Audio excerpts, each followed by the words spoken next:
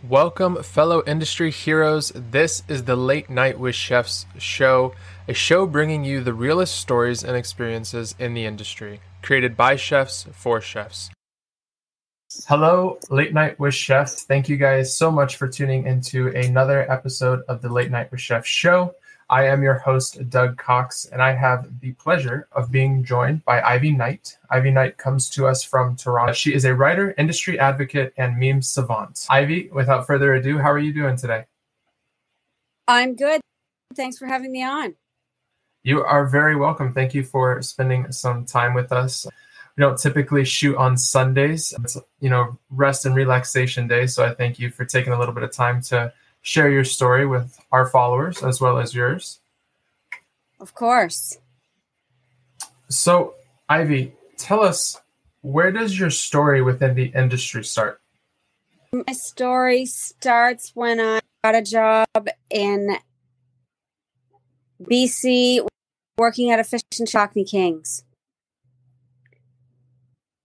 Oh, wow. So in the British of Columbia. Yeah, British Columbia, outside of Vancouver. And what was some of your roles and responsibility? Well, I was hired as a dishwasher, too short to fulfill the dishwasher. I could barely lift the racks and I couldn't reach a lot of the places where the dishes had to go. So they moved me on working as a fry cook. In this case, literally a fry cook, deep fryer the size of a bathtub. Goodness. You're doing some massive amounts of fried chicken tenders and French fries and fish and chips and that? It was just fish and chips. Yeah. So it was just like haddock over and over again until the end of time. And that was a kitchen experience. And it was a lot of fun. The actual work, not super fun, but it was in the rush of service. Mostly the thing that I loved about it was the camaraderie and working with a team, and it just really appealed to me. Yeah. I think that just that alone is so many people's passion in this industry. So being able to see that in the beginning is very important. So transitioning from that, you have a role as a food writer for this industry. And, being in such a position where, your voice and your words are heard by so many, in this industry, a lot of times the voices of the line cooks and the dishwashers aren't heard. How do you kind of evoke that within your writing to make sure their reality is a part of that? Well, let's put it this way. So I started cooking when I was 19, like I said, and then I moved to Texas and I was a pizziolo off to Toronto and worked at a number of restaurants here. And while I was working on the line, I wrote my first article for the Globe and Mail, and called, I think it was just called "We Hate Brunch," like an insider expose about how much people who work brunch hate it. It was it was honest. It wasn't, but it was sort of told in an irreverent way. And I don't know, I was kind of young and dumb, and I didn't think that the place where I'm with the article, but we did have a lot of customers canceling their reservations, and kind of pissed off that one of the cooks was paper about how much they hated brunch. But luckily, I didn't get fired. Getting a little bit of trouble. And then I started writing for the Toronto Star, took off from there.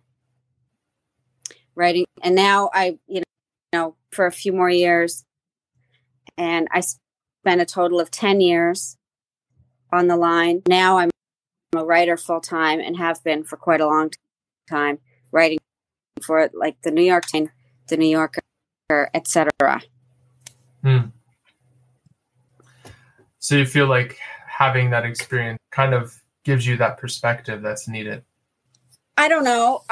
I think that I was going to be a writer no matter what. I didn't know that I was a food writer, but that's where I began because that's what I knew best. What I was reading the most of while I was cooking in the early days. I started writing about food from a cook's perspective because that's all I knew. There wasn't anyone that I knew of that was about food from that perspective at that time in this city. And that's changed over the years. Happily, there are a lot more people who are writing about but my inspiration when I started was, of course, Anthony Bourdain. And that was, I had read something that talked about what my like, and it really struck a chord. So I wanted to be able to write about in the same way. I think his words were very powerful, and the way that he was able to kind of put you in the situation. A lot of stuff that I've read from him is, you feel it to your core, and I think that's really powerful as a writer, being able to do that for your readers. Yeah. So, he was at him that he was an incredible writer, and I think over the years, because he was, he was mostly known for TV over the last, but his writing was really incredible, and it's such a loss, and that we'll never read anything from him ever again. Most definitely. Transitioning from writer, I found who you were through your meme page that you created about the food and beverage industry. Where did the inspiration to create this page come about? Dark place. I was leading an open mail at the height of Me Too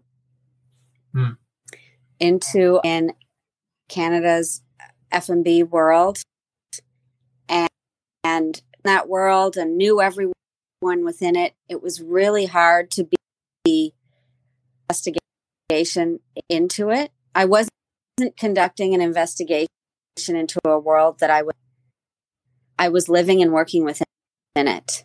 Investigation took 6 months. I couldn't talk to anybody. It was top secret, and it was upsetting and depressing, and I didn't know how to release the stress. Making jokes about the restaurant industry just on my Instagram stories, and I was a fan of memes. I befriended a meme creator, the U.S., and he was the one who sort of got me using a meme template so that the stuff I was putting out was in the right format. I had an Instagram named LA Celine, and it sort of took off from there. And speaking of the name LA Celine, I did a little bit of research, and so LA's means like come on, like an interjection. So can you tell us a little bit about that meaning behind the Instagram handle? Well, it's simple. I'm a big fan of Celine Dion. I'm a French Canadian.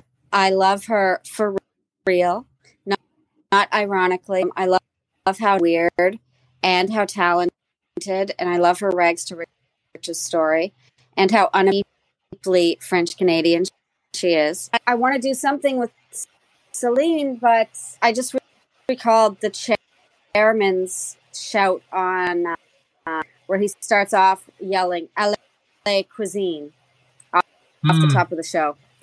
LA Celine. So that's where it came from.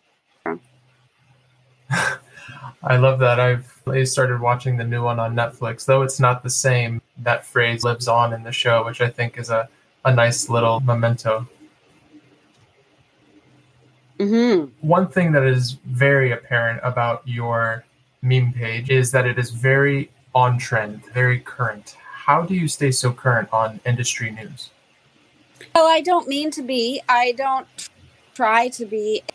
It's just I'm just immersed in everything to do with restaurants. That's for the large part of my journalistic career. That's all I wrote about. It only has been in the last writing about things other than restaurant culture.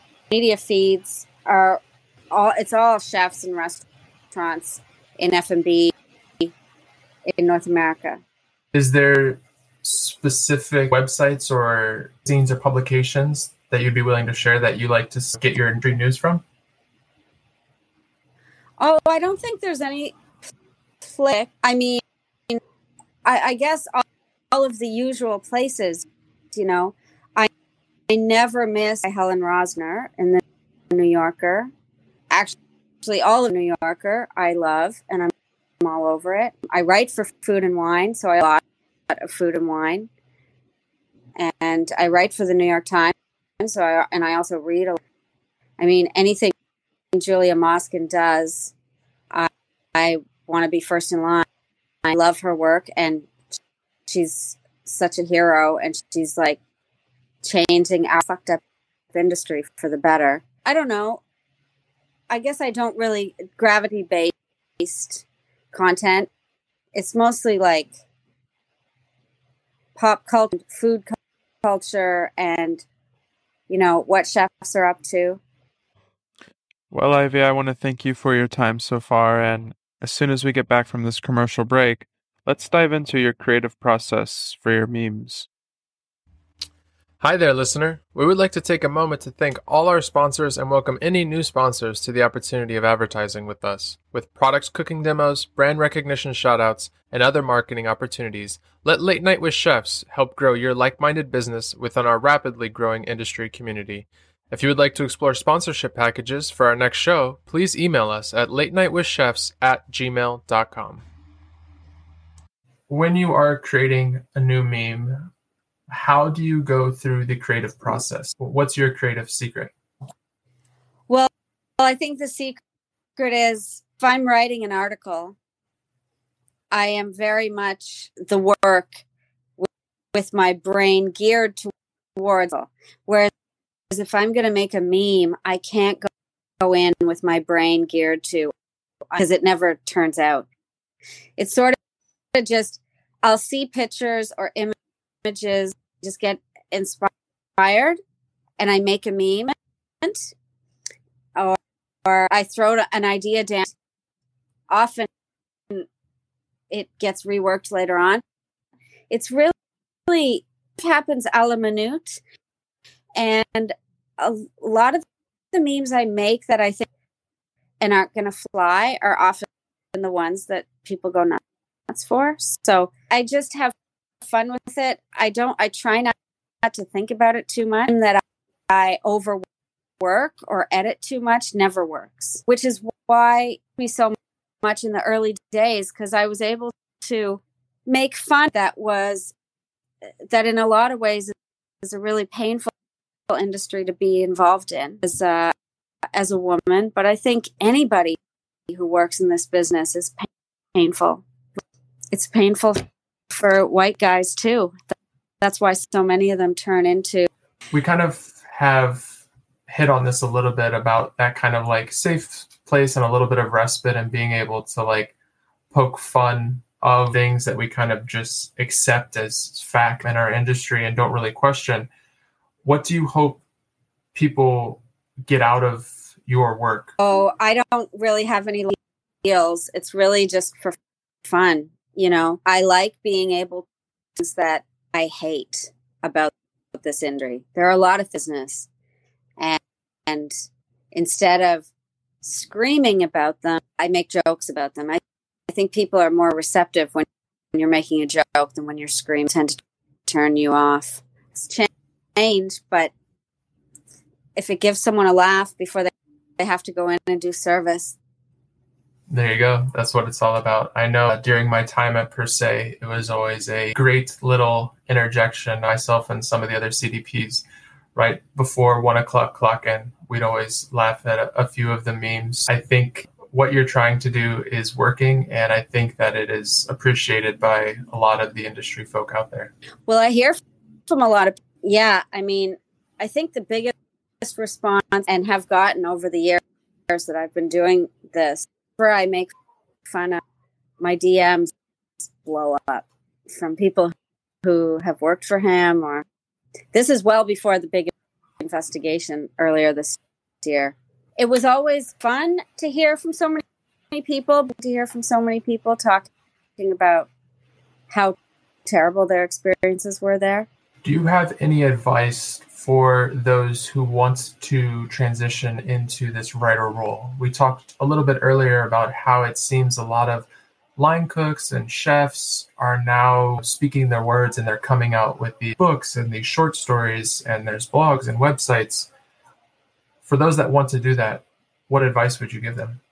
Just to start writing, because you can talk about writing all day long, but you have to, no matter how good you are, you're not going to be great when you begin, while to get your voice down on the page. So start writing as soon as possible, even if it's just for yourself, service, and you can't sleep because you're still wound up. Just like, I don't know, just start getting words down on paper so that your voice can emerge, hear from more people from within the industry. That's going to be a big, and it is changing. We've all seen change happening over the last couple of years, and more as this generation of chef bros ages out, fades into the distance, and new generation comes up into dominance. So if anybody is working the line and thinking that they weren't writing, it doesn't cost anything. It's the easiest art form in the world. It doesn't cost anything. That's beautiful. Ivy, if our followers and listeners want to check out these memes that you're creating or the work that you're doing, where is a great place to follow you? Just follow Alain-Céline. Yeah. She's posting memes about the restaurant world. I would just want to thank all of our Late Night with Chef guests for tuning in, and our other listeners. I have the pleasure again of speaking with chef, writer, industry advocate, and meme savant Ivy Knight out of Toronto. Thank you, everybody, for listening to this episode. And as Ivy said it, goodbye, chef bros, and start writing. Thank you for listening to another episode of Late Night with Chefs. We would like to thank all our listeners, but an extra thank you to our Patreon subscribers. If you would like to join the Late Night with Chef fam on Patreon for exclusive merch giveaways and behind-the-scene content, head over to patreon.com/Late Night with Chefs.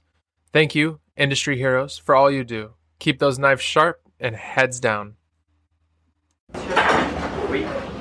Walking in, two top, first course, Caesar, prawns, followed by second course holding, filet, mid-rare, halibut.